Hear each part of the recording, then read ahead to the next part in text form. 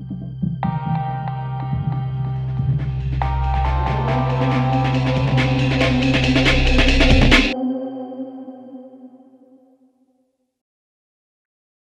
I'm Ellen Morrison. I'm a disabled activist, and this is Ellen Clifford, also a disabled activist and author of The War on Disabled People. I'm going to be putting a series of questions to Ellen Clifford so we can establish a brief introduction to deaf and disabled people's oppression. So, first up, who are disabled people? Obviously, in wider society, lots of people have ideas about what they think disabled people look like, but we know that's often quite a narrow view. For example, lots of people might not perceive you or me to be a disabled person. So, could you explain to me what we mean when we refer to disabled people?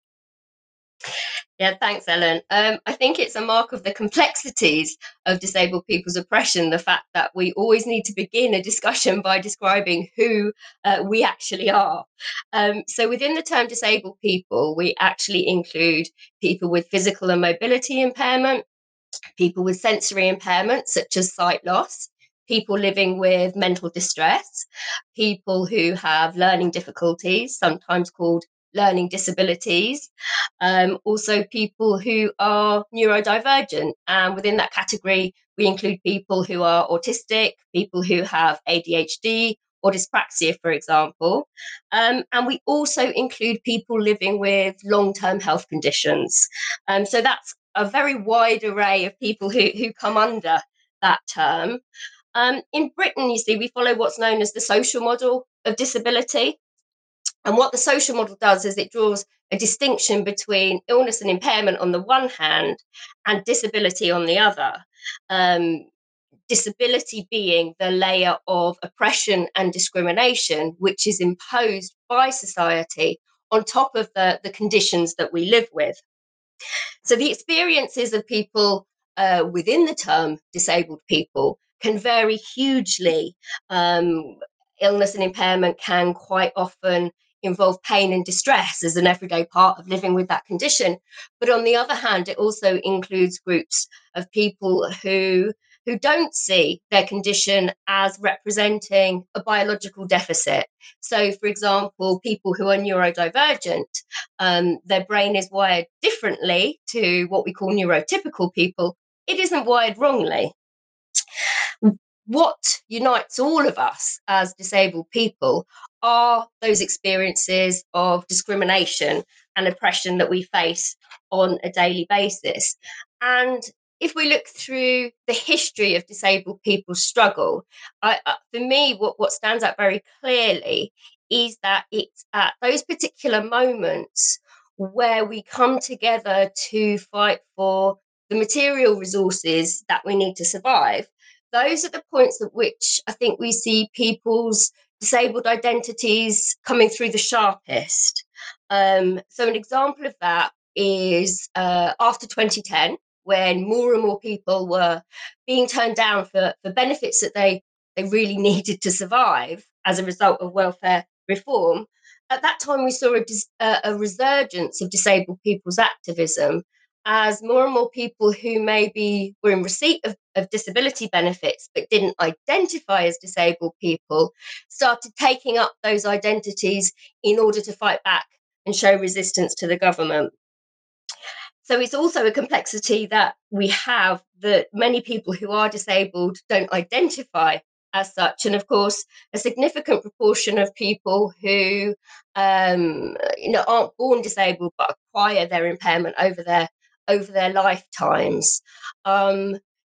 So that's something that's been talked about in the disabled people's movement, for many years. Tom Shakespeare in 2006 said, the social model of disability is wrong because most people don't identify as disabled. But I've actually seen that change since 2010, whereby more and more people are taking up that identity to show resistance to the government's attacks that they've experienced, but also because disabled people have been so active and at the forefront of the resistance. I think there's more positivity that's come through in terms of having a disabled identity.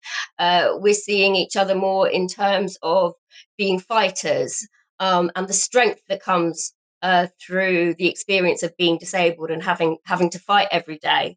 And more people are now feeling proud of that identity, I think.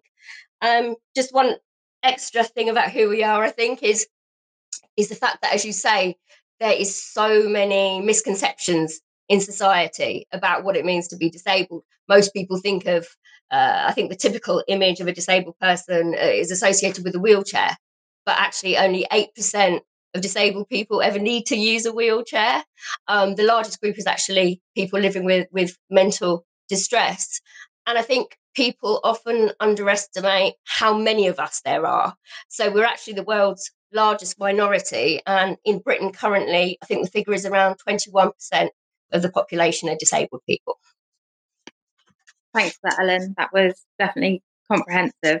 So next up, do you think you could explain why lots of us distinguish between deaf and disabled? Why is so much covered under the term disabled, but deaf pulled out separately? Yeah, this is something people ask about all the time. Why are they different? And why is it them that gets to be different? So there's a difference between deaf people with a small d and deaf people with a big D.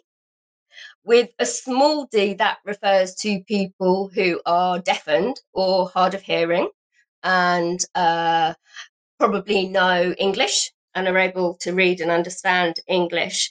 And people who are deaf with a small d do identify as disabled, but it's people with a big D who don't. So the big D represents being deaf and also being a sign language user. And deaf sign language users identify not as disabled, but as a linguistic and cultural minority. And I think the big misconception there that people often have is that all deaf people might not be able to hear English, but they can read it. But sign language and written or hearing languages are so completely different that's often not the case. So in order for something to be accessible to a sign language user, you do need to have the information in sign language as well as in writing. Great, thanks for that, Ellen. Are you able to pull out maybe just a few things that you think are key to understanding the particular type of oppression that deaf and disabled people face? Yeah, I mean, I think there's a couple of things that's really key to understanding that the particular form of oppression, as you say, that we face. I think one thing is the amount of poverty that exists among disabled people. Poverty is both cause and consequence of disability. Disabled people face significant amount of extra unavoidable costs on top of the usual day-to-day costs that everyone else faces. Research by Scope estimates that on average disabled people face around, I think it's £583 a month of additional unavoidable expenditure on top of what everyone else does. And for 1 in 5 families with a disabled member, that amount is over £1,000 a month. In Britain, disabled people are 3 times more likely to live in severe material deprivation. So it's a very it's a very enduring characteristic of disability, that the amount of poverty there is. The government repeatedly asserts that it protects the so-called most vulnerable, but actually evidence from the cuts shows that they were targeted on disabled people, and that the higher the support need, the higher the harder they were hit. Um, and this really ties into the second key characteristic of disabled people's oppression that I want to talk about, and that is the intrinsic relationship between disability and capitalism. So, support for those who may never be productive in the workplace isn't a cost that it's in the interest of capitalism to cover, except to avoid civil unrest. With pensions, for example, you want your workers to know they won't starve, when they reach the end of their working life. But if someone may never be able to work, doesn't have the same purpose in terms of upholding, society under capitalism. And disability is actually a socially constructed category that was designed to identify and weed out those who are less productive. And any support given to this group of people is always going to be done with one eye on not undermining the work incentive among the rest of the working class. Um, it's so disability is a socially constructed category, and yet what we're taught is that exclusion and lesser life chances for disabled people, for people living with illness and impairment, is somehow inevitable. That of course we're going to have less opportunities in life because there's something wrong with us. And ideas of disability that surround us in today's society present disability as a matter of personal tragedy. It's something we can overcome if we're superheroes like the Paralympians. Um, but very much locates the problem within us and thereby distracting us from the way it's actually the socioeconomic structures we live under that are what hold us back and exclude us. And also distracts us from the fact that an alternative is actually possible, an alternative society where we're all able to contribute and be valued for that. In the words of Marx, a society that operates on the principle of from each according to need, to each, sorry, from each according to ability, to each according to need. Thanks for that. Okay, so I think you've definitely covered what our oppression looks like, but do you think you could go into how best we can challenge that oppression? Yeah, I mean, I think what's good about this educational resource is I think that there needs to be a much wider understanding of the particular form of oppression that disabled people face, and particularly how it ties into questions of wider political economy. Because I think actually the way disabled people are treated under capitalism is a really good example of what a brutal and callous system it is. And I think it also shows us that an alternative society would be much more humane. Um, but I also think, in terms of challenging that oppression, it's important to see it as part of the wider struggle of the working class. And it's by uniting with other groups and fighting all forms of oppression that we are going to be able to win a society where disabled people are no longer oppressed, and one that is run in the interests of the many, not the few. Thank you.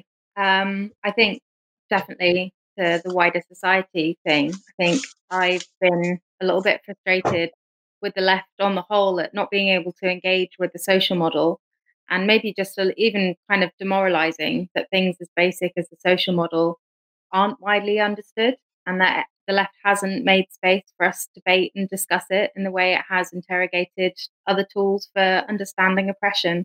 I don't know if you'd agree with that. Yeah, I think it can be something that's very frustrating. And when I was researching the book, I found that frustration through the ages. So in the 1930s, there was a group called the League of the Physically Handicapped in America during the Great Depression, and they were fighting for the right to work and the right to have jobs. And they had allies in the left, and the allies on the left presented them when they wrote about them in their socialist papers as the poor cripples. So they were kind of using them using them to show how brutal the system was that they lived under, but not actually giving them respect or engaging with the kind of oppression that disabled people face. And that is still true today. As frustrating as it is, though, I suppose it does come from an understandable place in that people will take on board the messages that prevalent throughout society and all around us. We're told that it's better to be dead than disabled. So unless people have cause to question that because of personal experience, people aren't automatically going to come with an understanding that those things that they've heard since they were born were wrong. But I think what is important now is to try and get spaces where we're able to educate people, but also struggle alongside each other, I think is the best way to change people's ideas. I think that through DPAC, and our Disabled People Against Cuts and our campaigning, we've been able to educate allies on the left, just by them, coming to protest with us, seeing the way we live our lives, seeing that, we're not to be pitied. It's not, charity that we want, it's justice. Okay.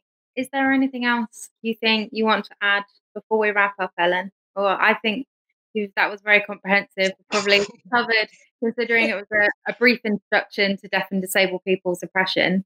If there's anything else you want to add, otherwise, I think I will just say a big thank you.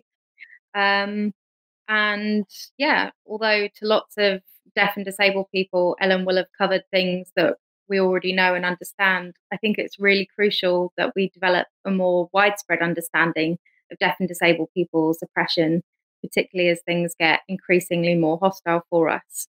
And taking the time to learn from disabled people is definitely a step in the right direction, though. So thank you for joining us. Thank you.